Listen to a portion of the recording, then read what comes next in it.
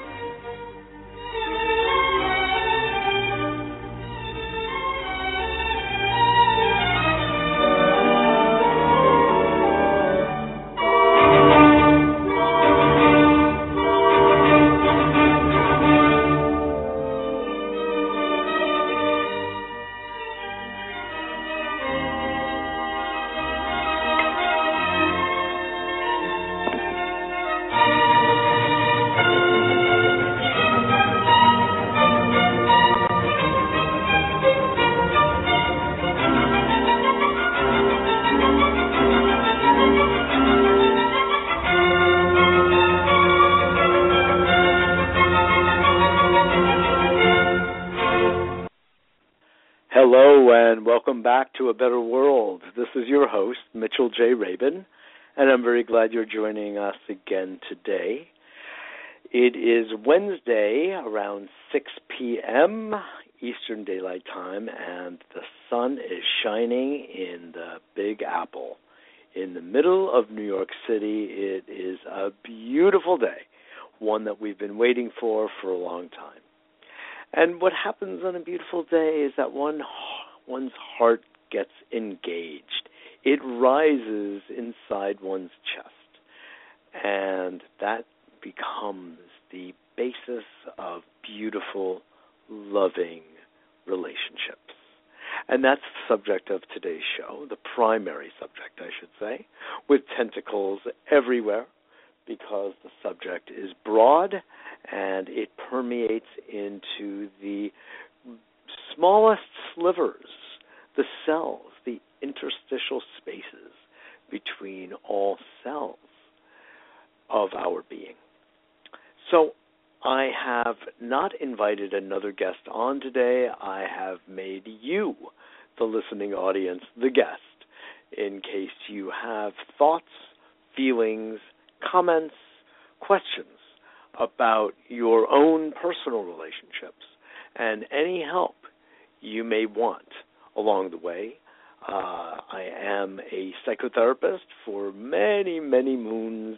Well, that could translate into decades, quite honestly, here in New York City, also in Westport, Connecticut. And also I have spoken nationally, offered workshops across the country and the world, Europe, in India, and elsewhere.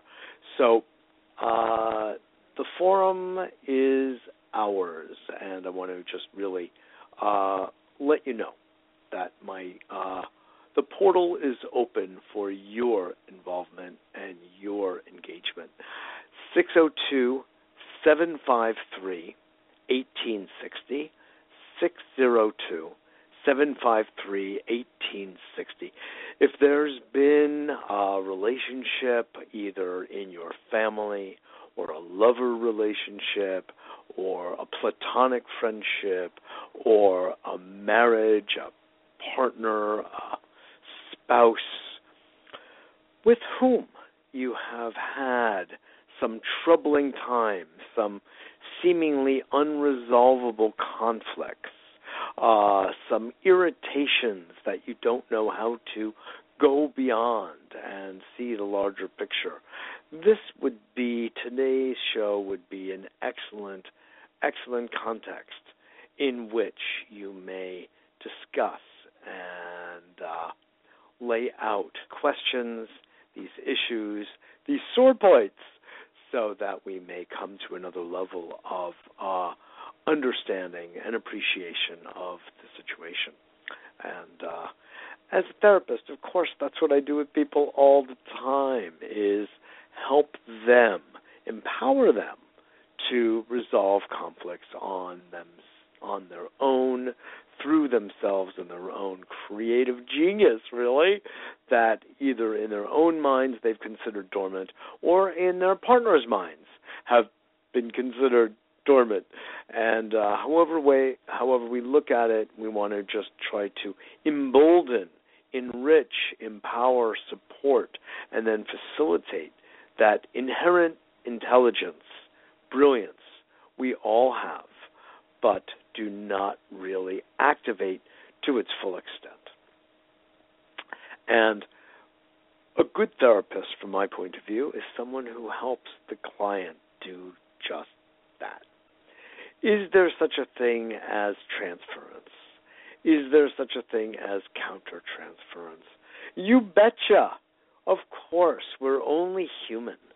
So projecting onto a therapist, or the therapist in turn, counterwise, projecting onto his or her client, are, you could say, just work hazards.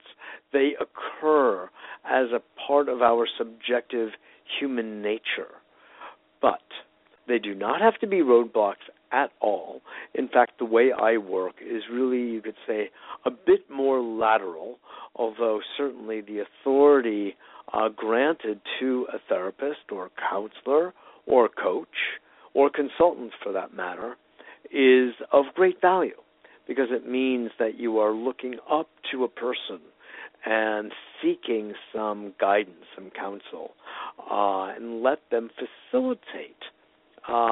Let me put it this way, tickle and titillate the solutions that are embedded in the questions that are being asked or embedded in the conflict that exists.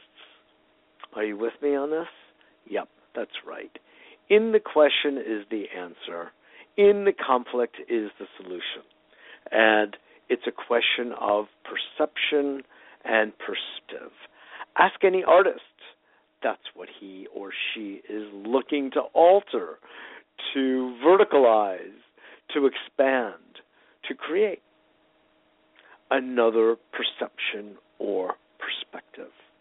Now let's understand, because that sounds so pat, it could, if you didn't realize that for every perception and every perspective that we have, that we entertain, that occupies us, or that we occupy, is actually a shift in our neuropsychological makeup.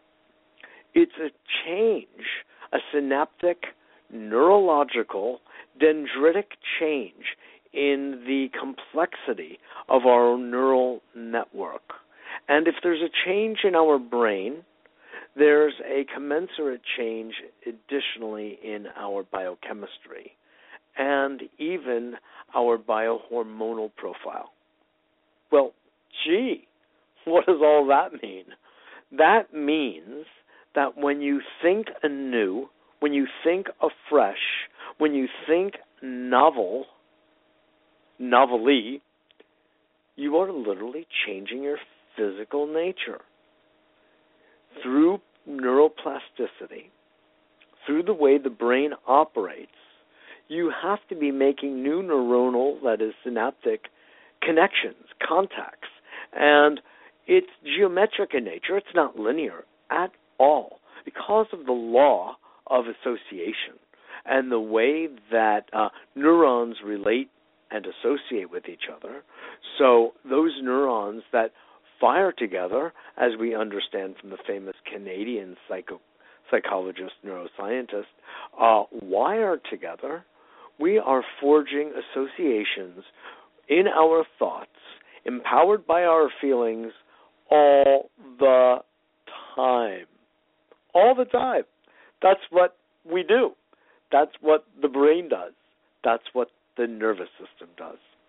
So when we deliberately fuse in order to then wire together certain thoughts that are serving us and serving our relationships, wow, dynamite happens.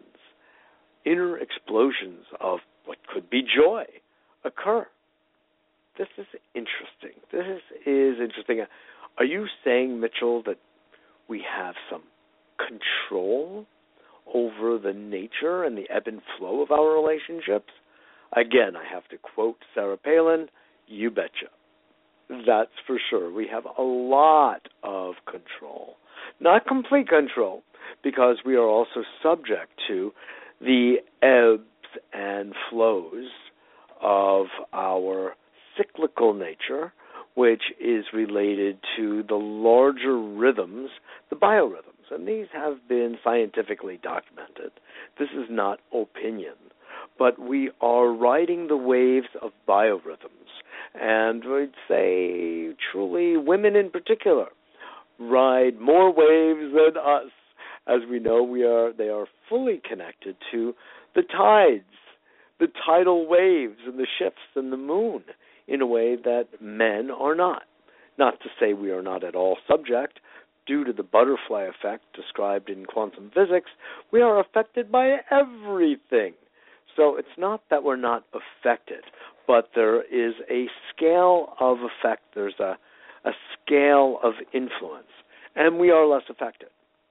It is fair to say that we are all truly emotional beings, man and woman. We are all truly emotional, distinct from, or I should really say contradistinct from, rational beings. We're not so rational, although we pride ourselves on so being, and perhaps it's something we aspire to. But even a rational person, an intellectual type, a mental type, a mind-oriented person will become emotional at a moment's notice. Actually, without notice. All you have to do is poke them in the rib or tap them on the shoulder, and you will notice immediately an emotional reaction to just what happened and who done it and what does it mean, and an entire cascade of emotions begins with something as utterly, completely simple as that. And that amount of cascading will vary person to person. For some, they were able to remain relatively neutral at moments like that. And others may get rather offended or have a reptilian-style reactivity of fear or anxiety or a moment of unexpected stress, surprise. You know, just look at yourself. This is the way. If somebody grimaces at you, just simple grimace. Notice the shift in your own body. Notice the change that occurs. If you get a look of disappointment at you or the feeling of a judgment of you, you can see that there is a corresponding emotional reaction that occurs around which you feel at that moment certainly you have very little control. However, if you are in some state that you can anticipate some kind of commentary like that from someone else, and you are in a state of balance, of equanimity, of also releasing and letting go of what comes your way, and you're soft in spirit and easygoing with yourself and therefore the world, your reactivity and your emotional reaction could be rather significantly different than it was if you were not prepared. Well, you could ask the question, what if we maintain a state of preparedness? What if we live a life of a level of consciousness that we are prepared for the activities of moment-to-moment existence? So we are not in a reactive mode, but rather a proactive mode. Changes things, doesn't it? Yes, it does. It does. How would this impact our relationship? I think it sort of answers itself, does it not? If in your primary lover relationship, that's with your boyfriend or girlfriend or spouse, let's just say, and that person is in a conversation being a little aggressive, a little hostile, or just non-verbally, you're feeling judged or ridiculed or shamed or any of that, even slight, let's call these shades, you will be able to notice a concurrent reaction. As the Newtonian law says, for every action there's an equal and opposite reaction. Yes and no. I'm positing a possible way of being, folks, where you are in a neutral state and remain more or less in a neutral state even when there is a certain kind of action, a certain kind of energy coming your way that you are able to receive and let go of, but immediately, even if it's pleasant. It doesn't have to be on the negative side of the ledger. It could be on the positive side. You allow it, you experience it. Oh yeah, either side, you experience it, and then you discharge it. What an interesting state. Or, if it's very pleasant, you may say, I think I want to absorb this to another level of cellular function. I want this to empower my immune system, I want this to release some endorphins in my brain, please.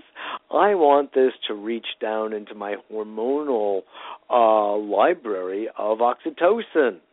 Isn't this kind of fun and funny? And, who thinks like this?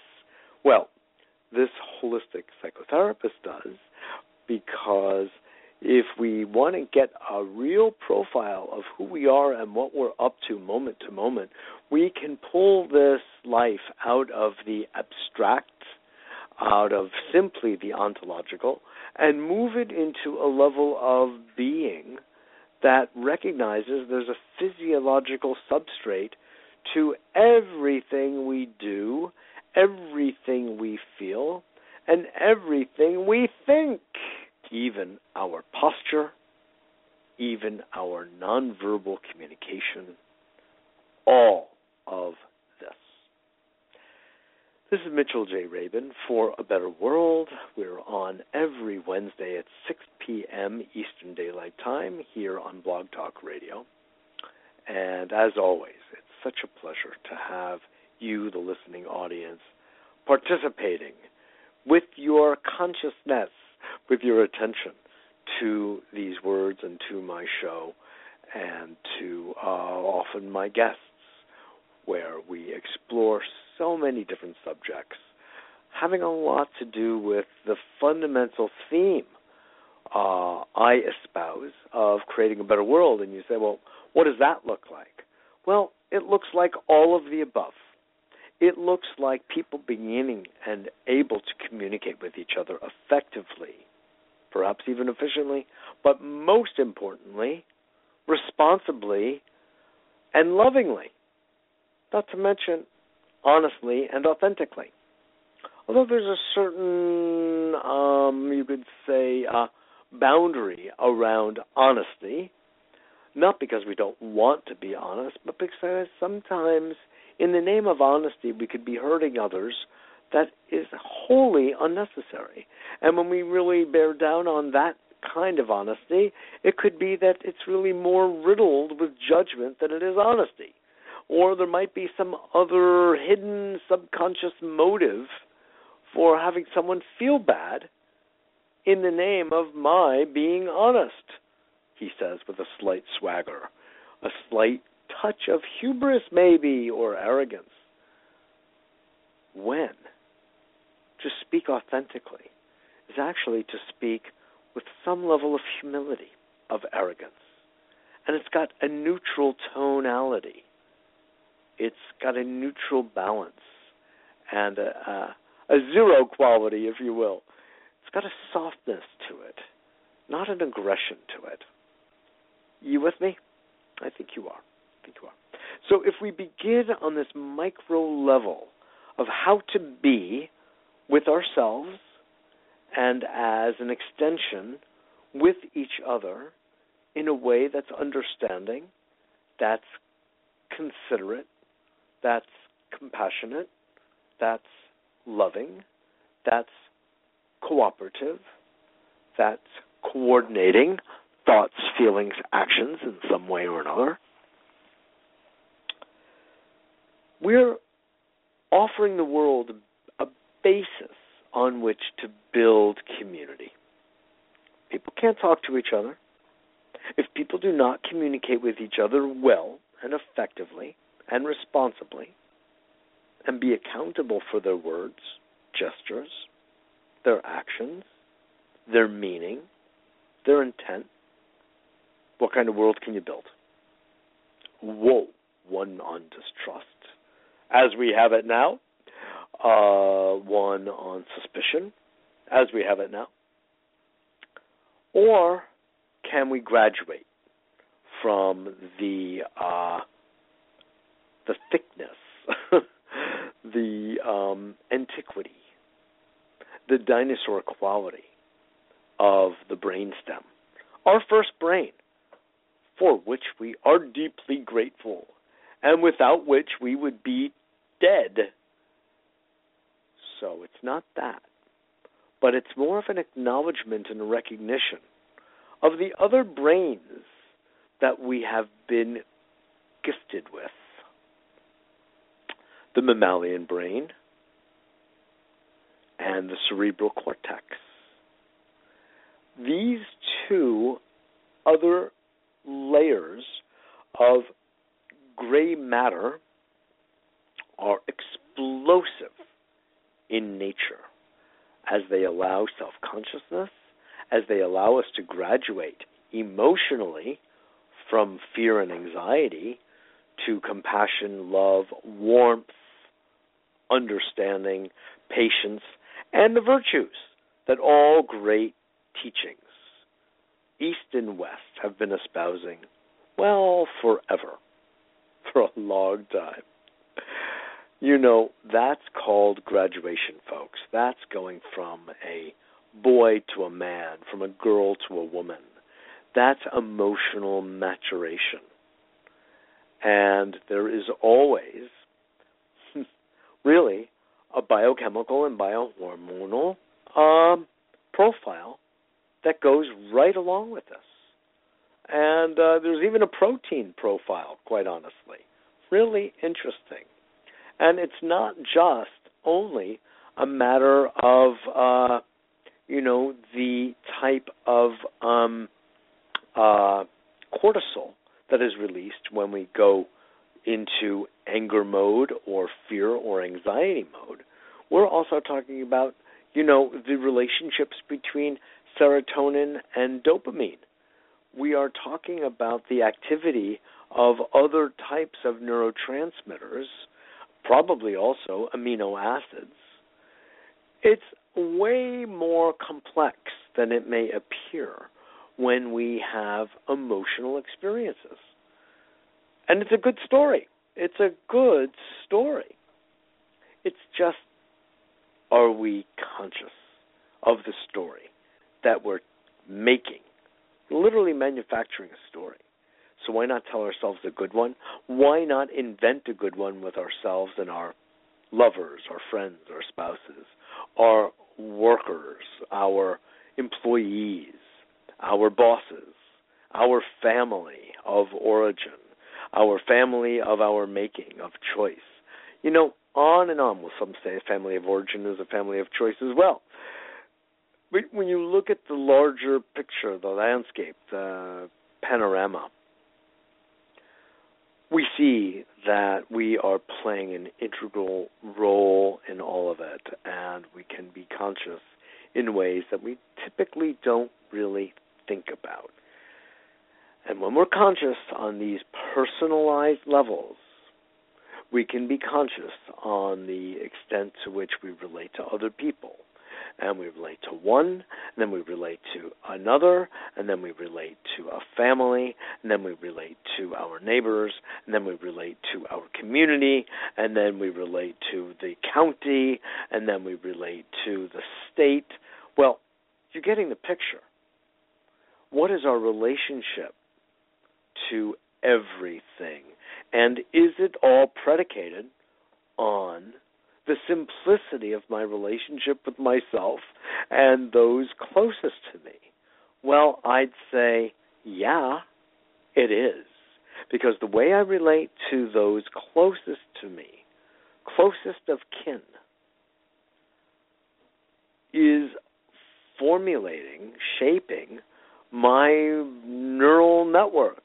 It's shaping my actual biochemistry in my body of blood moving through my veins, red and blue, and the actual, shape and toxicity or lack thereof in my organs and my muscles, my ligaments and my tendons.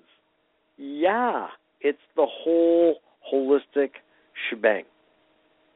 We don't really think about this much. That is the case.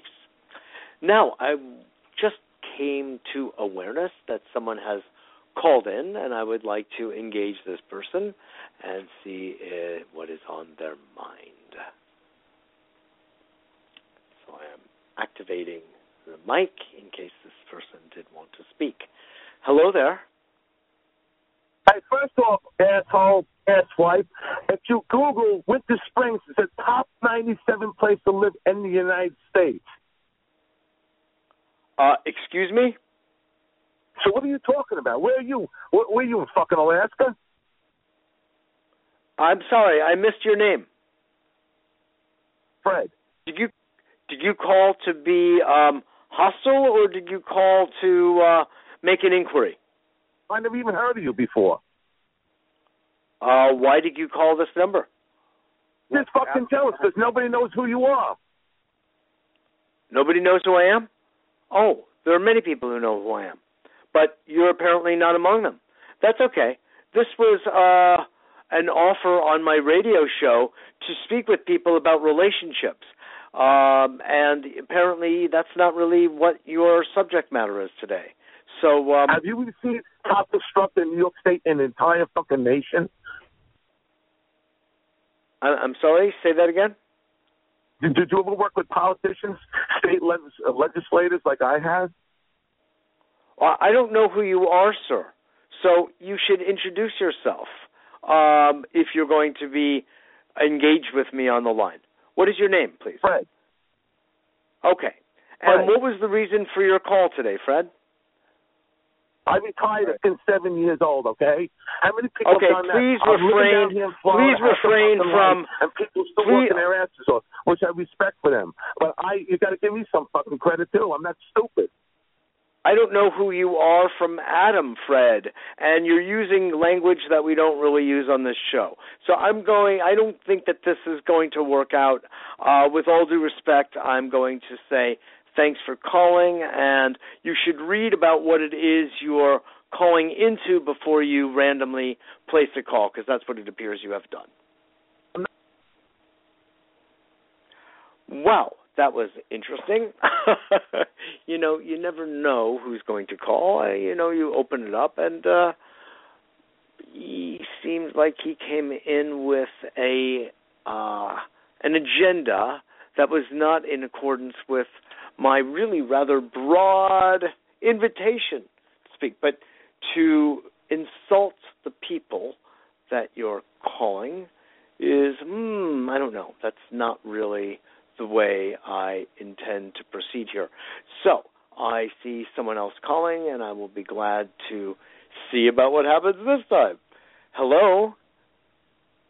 I'll be back in New York City on Monday. Let you know if you want to attempt to humiliate me on the air and then ask me for a picture again. Who am I speaking with? Rude Jude. And what is the nature of your call today? You know me because I'm me. I know you because you're Tom Hanks' son. Oh, my. Okay. No, you don't know me stealing at black all. man's culture. See how you do.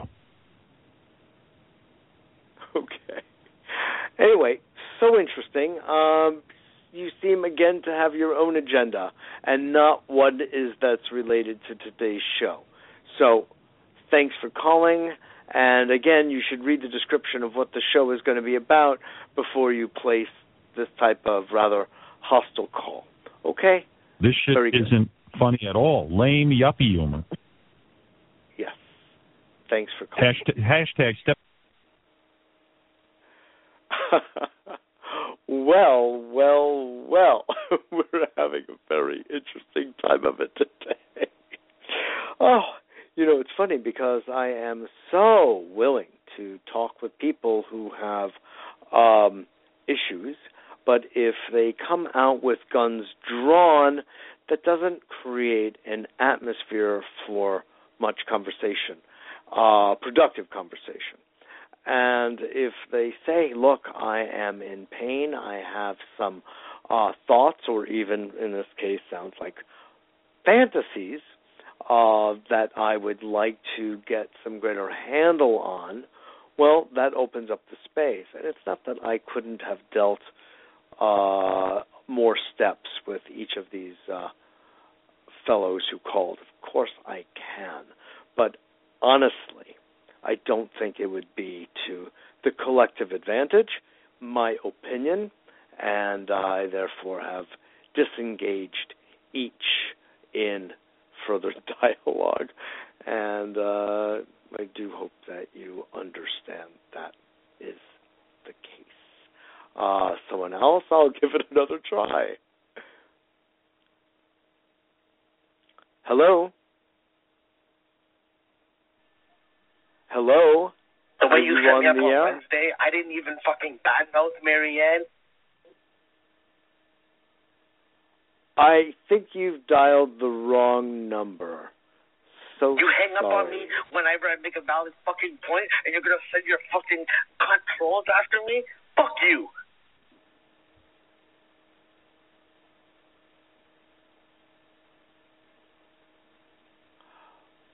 Well, I think I see that there is an enormous amount of hostility in this world, and that's not a surprise to me. But for my usual listening audience, it's not the anywhere near the people with whom I usually deal or counsel, for that matter. And I think that what happens is that when you create an open forum, any number of people on Blog Talk Radio may get word and decide to join in and have their own form of field day. So that's okay. That is okay. It's just a little heartbreaking when we see just the amount of suffering, and that is the way I look at this. Profound amount of suffering. Or the one gentleman was speaking about public humiliation. And what is that about? You want to really kind of deconstruct that psychology and take another big, long, hard look at it so that can get underneath it. And, recently I had a roundtable discussion called Life Imitates Birth. And in that, the other part of that dialogue, roundtable discussion, was called How to Create a Better World in 9 months. And that was kind of a playful way of getting across the message that the first 9 months of our lives, from zygote to birthing, is incredibly significant in the formation of our brain, of course, but more than that, the content of our mind and our emotional lives. And at that point, we're not understanding language as in its content and information, but we are understanding its intent, its energy, and its nuance. And so that goes in both directions. If our mother is a happy, loving, grateful, joyous woman, that as energy, literally, as frequencies that are measurable, download through the umbilicus into the embryo. One being experiencing those elevated, exalted emotions. And this makes for one very happy zygote. Okay, well, it's not a zygote for so long. But the increasing multiplicity of the cells have a sensitivity. They're incredibly vulnerable. And they are literally receiving everything the mother experiences, every thought, every feeling, every emotion, and every bite of food and sip of water is directly impacting that little being. So, if the mother is in dialogue, say, with her mother, and her mother, soon to become the grandmother, says things like, "You don't know how to handle a newborn. I'm going to teach you. And the husband you picked, oh my God, where did you find him? I told you shouldn't have married him. As soon as you get pregnant, you know he's going to leave you or have an affair." Can you imagine the emotions that will get engendered in the mother are getting downloaded? Her own fear, her own sense of insecurity, her own self-doubt, questions about her own self-image, her own sense of self-worth. All of that begins to emotionally and literally energetically download into this brand new little being. And the being has no say in the matter, consciousness to have a say. It's too early in its development, pretty obviously. But you get the idea. Okay, we have another caller. Are you getting the gist of what I'm saying? Let's see if this caller will contribute or not to our conversation. Hello? Welcome to A Better World. I was on the air for 45 minutes. It's unfucking heard of. What, are you kidding me, dude? Am I kidding you? No. Kidding you about what? If you fucking knew what I did or the awards I've received, forget about it, dude. You can never match me. Never fucking match me. Oh, that could be the case. I have no idea. But I'm not trying to match you. Who do you think you're speaking with? John from Boston. Who? John You from have Boston. dialed a wrong number, sir. You have dialed a wrong number. Sorry, but what's your I'm scary sure fucking talent that you did all your life? you've dialed the wrong number because this is not John from Boston. And listen, everybody likes.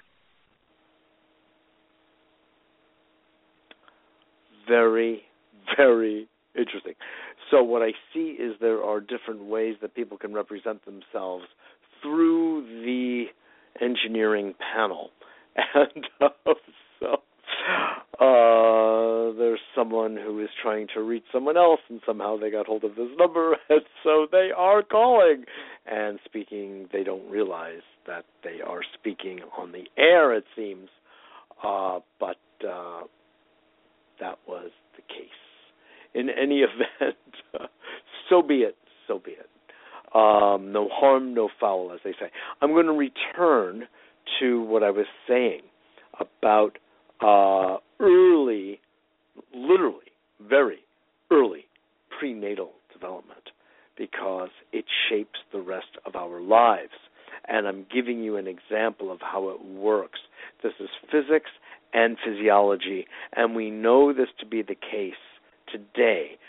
Thankfully, there's been a good amount of research and science around the prenatal period of time, where we can now tell, discern, measure, virtually photograph the activity in the womb. So this is real, and there is ample evidence about it, and that's why I've been incorporating this thinking about pre- and perinatal psychology into the work that I do with people.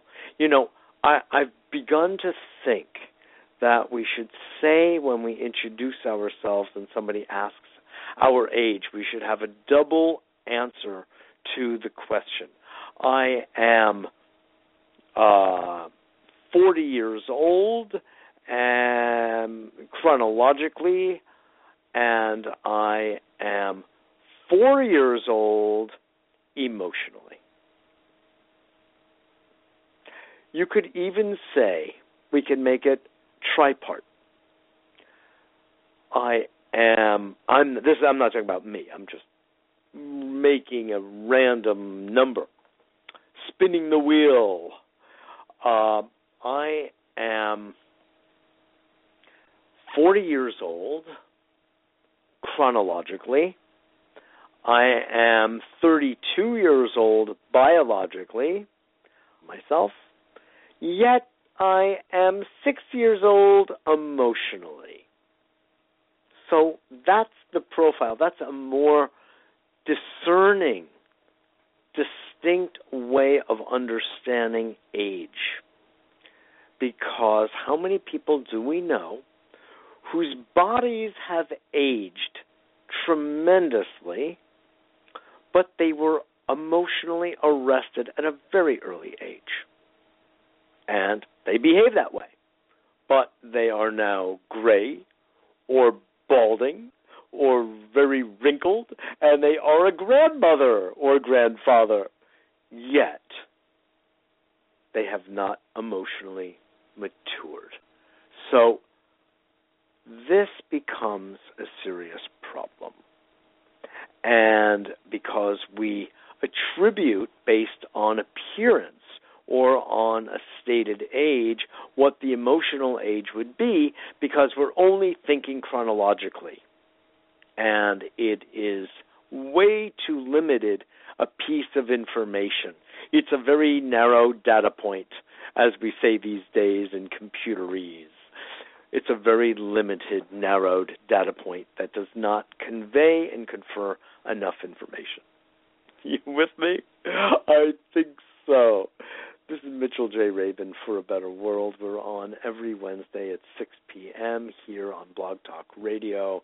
I welcome your input. I love your listening and paying attention to these vital matters of how to create a better world. And I'm suggesting that the first way to do that is knowing how to manage our stress inside of ourselves and inside of our relationships, that we maintain and manage conversations responsibly with ourselves, yes, first and foremost, and with others, that they can be imbued with a sense of responsibility, accountability, and love, quite honestly.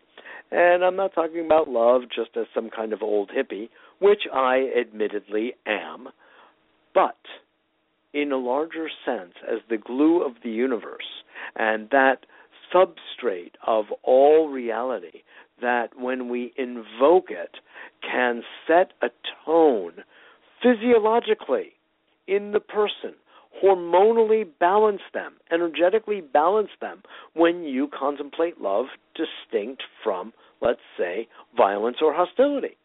And because we're programmed toward violence, aggression, and hostility in our media by and large and by the world around us, corporate America, the corporatocracy, all the way from our neighbor to, or someone even in our own family, all the way to the farther extents of nations and governments and corporatocracies. You know, it really goes the gamut. So let's deconstruct this. Let's take a look at someone using this way of measuring ages. We take somebody who is the CEO of a company that is doing yielding a huge amount of human and environmental harm. Let's say it is an oil company. Okay? They have decided, just bear with me, that making money at any expense is for them, according to their belief system, the greatest good. Come hell or high water, they're going to make sure that they are making the maximum amount of return on their dollars through, in this case, drilling wells, setting up refineries, and transporting this across the country, the state, the world. And they've done the arithmetic, and it shows that if they drill in places like the Amazon, where labor is cheap, where equipment is less expensive, and where they can access billions of dollars worth of oil for a fraction of the drilling and setup costs, they're going to do it. Notwithstanding the damage to the ecosystem, notwithstanding the damage to the people, the pollution, the contamination, all of the environmental factors are tossed aside so this CEO and his management team and his investors, the shareholders, will be able to make a fat dividend, a fat paycheck at the end of every quarter. And the other consequences are considered just collateral damage, the damage to the environment, the damage to the people, the increase in asthma and medical costs in the region among usually native peoples, indigenous peoples, Indians, tribes people who have been occupying the land for generations, maybe sometimes even thousands of years, and for whom the Amazon rainforest is their pharmacopoeia, is their library, is their shrine, is their temple, is their home, is their habitat. Who cares?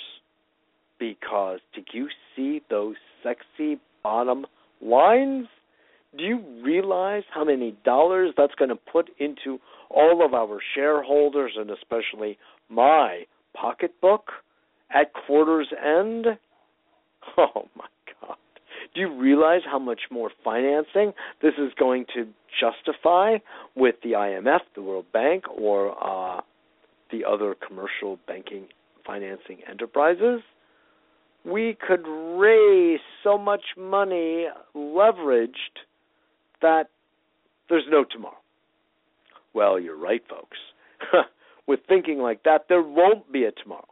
But let's look at the psychology of someone who thinks like this, who thinks of him or herself singularly at the expense of anyone and everything else.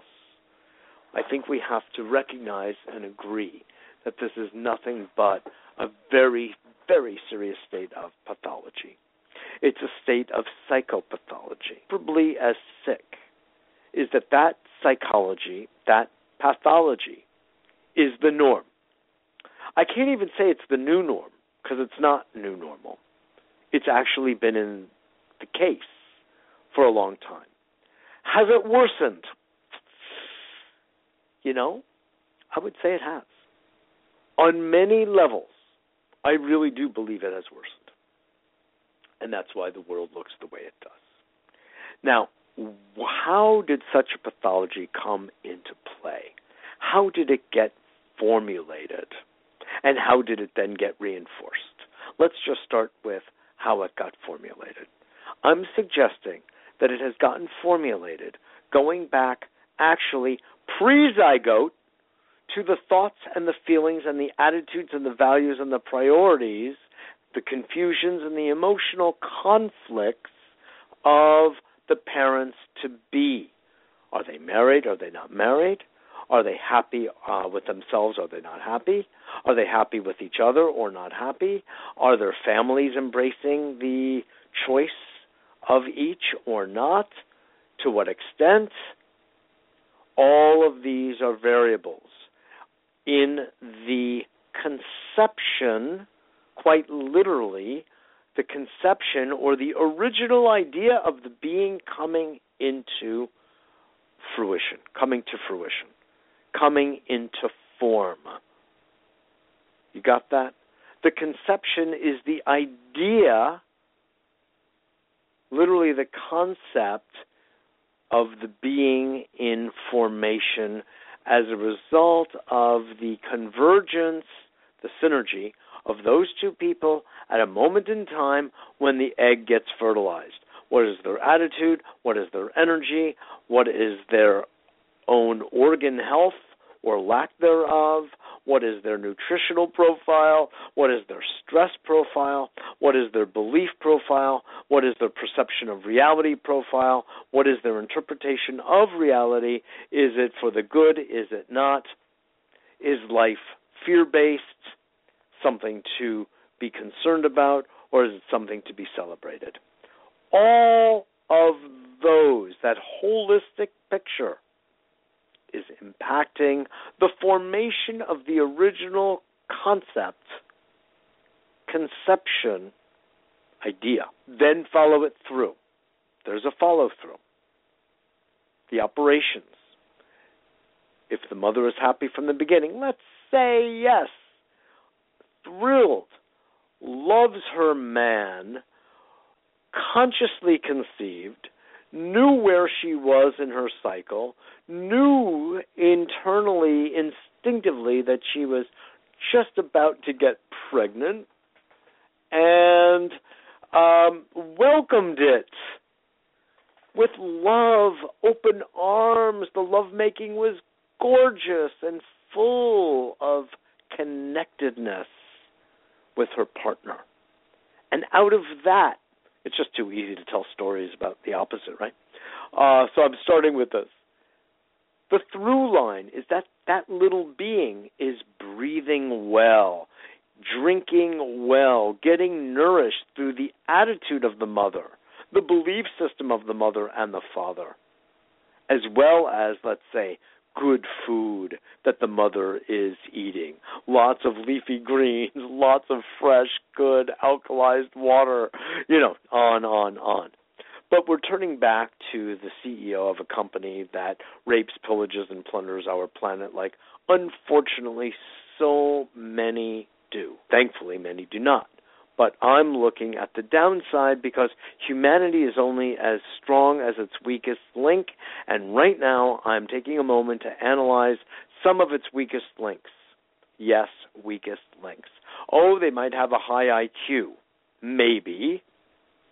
Oh, maybe they know everyone in government and elsewhere, so they were able to get the funding for their company and make things happen fast, and heard that oil was a very lucrative business and decided to go into it and make a killing. Not by mistake, because it is literally that. So this being is receiving energy from his parents that are making this little being interpret reality as something that is harmful and dangerous. He, or let's call it he, is not feeling loved, is not feeling cared for, and begins, even in the womb, to develop a belief system in his body, literally, a posture in the womb of not feeling worthy, because the mother isn't feeling worthy. The father helps her feel that way. The father probably helps her feel that way because he doesn't feel worthy. Their self-images of each is not good. The mother-in-law is not helping the situation. Okay? Everything is dank and dark and shadowy and unpleasant, and the embryo and then the fetus are picking up on all of this as energy. The being is becoming contracted and constricted even in utero. So when it comes out, It surely doesn't want to be here. Its intelligence is already saying the place is dangerous, I don't feel loved, and I'm going to get back at you. Now, all of this is very subconscious. It's all completely subliminal, and yet, when you look into the infant's eyes, a perceptive person may see that from the beginning, some of these attitudes. Maybe yes, maybe no. I don't know. That I don't know here. But you can be sure that the same parents that were negatively nourishing the embryo and the fetus in the body of the woman, of the mother, are going to be doing something rather same when the infant has emerged.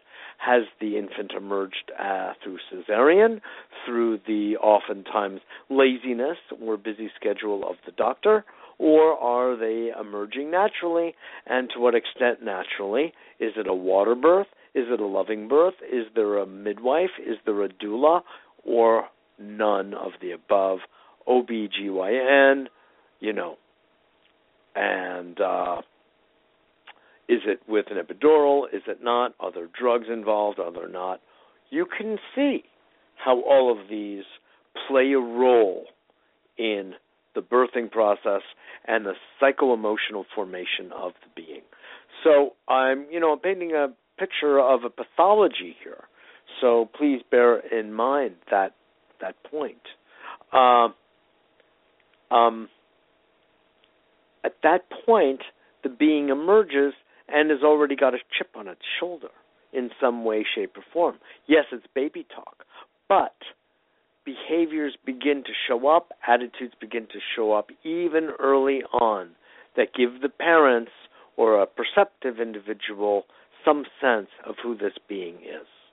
Yes, they have already been largely shaped, largely formed. If you want to hear more about this kind of thing, I would refer you to the Creating a Better World in 9 Months roundtable that took place, I can tell you, on March 10th. Go back in the betterworld.tv archives. March 10th, Wednesday.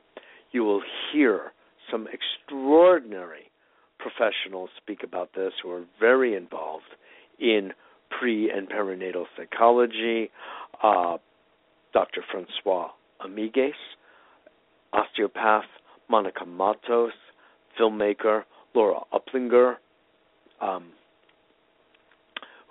utopian, who's been involved in writing screenplays and screenwriting for films, one called The Gift of the Unborn Children. Monica Matos made a film, Life Imitates Birth. Very rich material. Carla Machado, who from Brazil, also, as is Laura, who works with the organizations and associations of women helping to educate about conscious conception through conscious birthing. It was an extraordinary group of people. Actually, Monica wasn't in that one, but was in a prior one I did on Progressive Film Hour on Progressive Radio Network, an excellent station that was founded by my esteemed colleague, friend, and mentor, Gary Null, who I just think the world of in so many ways. He's been my mentor and teacher for so long on so many subjects. Anyway, you see the formation of the being that enters the world with a chip on his shoulder, how it happens, and so revenge will be mine. Self is most important and is more important than anything or anyone else. My own self-enrichment, you see, that becomes the psychology of someone who heads up a company that is wreaking so much harm and damage to others for its own gain. There's nothing healthy about it, and there's no norm that it should be matching. There should be no public common consensus around this kind of behavior. It needs to be identified and treated. It needs to be resolved and called out for what it is. You know, recently I've been dealing a lot with the Amazon rainforest through a few different means, from the Pachamama Alliance and the last few weeks of the Paradigm Shifts Music and Film Festival that I was rather engaged in supporting, as was A Better World, the wonderful work of Nancy Rhodes, librettist and musician par excellence. Beautiful, beautiful work. And so I'm oftentimes sensitive to the work that is being ongoing in the Amazon toward its sustenance and this sustenance of the people there, and it's the damage that is being wreaked there. And especially, honestly, the oil companies. One of the films that we featured here on A Better World and on Progressive Film Hour and in the film festival is called Oil and Water. And it is all about the Ecuadorian Amazon and the dangers that are happening there relative to the oil business. Not to go into it more on that level, but just to say that when someone in the community, the larger family of the tribe, is found to be taking more of a substance, whether it's wood for a fire or whether it's food from the table or anything in excess, they are noted, they are gently pulled aside, and they are sent to the shaman or the medicine man or the healer of the community for a consultation. And in that consultation, it is asked, what are you feeling you lack? What is going on that you are feeling especially anxious about what is coming to you? You know you will have enough wood for the fire to keep you warm. You know you will have enough food for your sustenance. You know that you will have a partner for loving and for procreation. What's the issue? Please speak with me. Let me know what is the issue, because your behavior connotes a problem. It's a symptom, and we want to catch this immediately. We want to catch it now. That's very interesting. And that is a model of being that we as a society can learn a lot from our indigenous brothers and sisters, and in oftentimes the case, elders. So when we bring this back home and we take that naughty little brat who feels inadequate and they grow up and they go to Ivy League schools and get educated in the ways of the world that I'm going to take and not give back, and I'm going to take at any expense of others, because what matters is me and mine, no matter what. We have created a pathology, and that becomes reinforced and reified through what have become our cultural norms, and reinforced through our media, our television, our movies, where sex, violence, and greed are extolled and merged and fused into a generic association, like the neurons of our society have become fired together and wired together, where these matters of aggression, violence, with sex and money as the hero worship is doing in. A natural sense of balance, of propriety, of integrity, of values, of priorities have been lost. And these other bizarre, abnormal have become the norm. And hence, we suffer so profoundly as a humanity on the individual family levels, on the individual levels, like those folks that called in to the show today. I made a generous offer to speak with the listeners, and these are the people who called, who very sadly, they were either calling the wrong number altogether, or if that was just subterfuge and they actually meant to call this number and deal with these thorny issues of pain, anger, insult, humiliation, all the things that were brought up in that very short space of time, we see how it gets formed and what we need to do about it. So, just to sum up, our relationship with ourselves and with others actually starts with our relationship in the womb, even before we became conceived as a conception by the thoughts and conceptions of our parents. And if you really want to get down to it, start taking a look at that in yourself. If you come to understand your wants and your needs and your priorities in life as adults from this point of view, starts to get very interesting.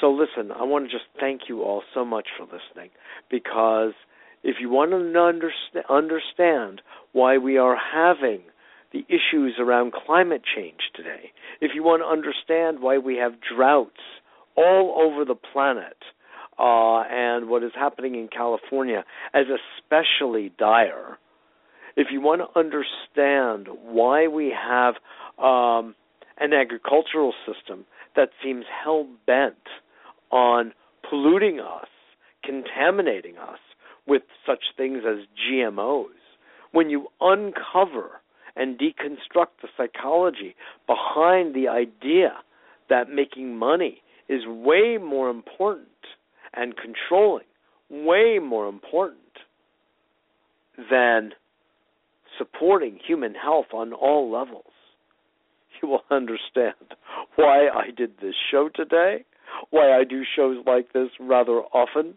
why I keep strumming this chord, because it's so important, because we don't see things for what they are, but as we are, as Anais Nin said, quoted out of Monica Matos' beautiful film, Life Imitates Birth. Contemplate that one as a koan and see what you come up with. So listen, I want to also say that A Better World has become a foundation. We are a nonprofit. We so appreciate donations, which are now tax deductible. And for more information, you can go to our website, abetterworld.tv. If you want to know more on my work as a therapist, coach, counselor, consultant, you can go to www.mitchellrabin, that's with two L's, mitchellrabin, RABIN.com, and become part of A Better World newsletter and family. We so welcome your presence, your commitment, your intelligence. Thanks again, and I look forward to speaking with you all next week.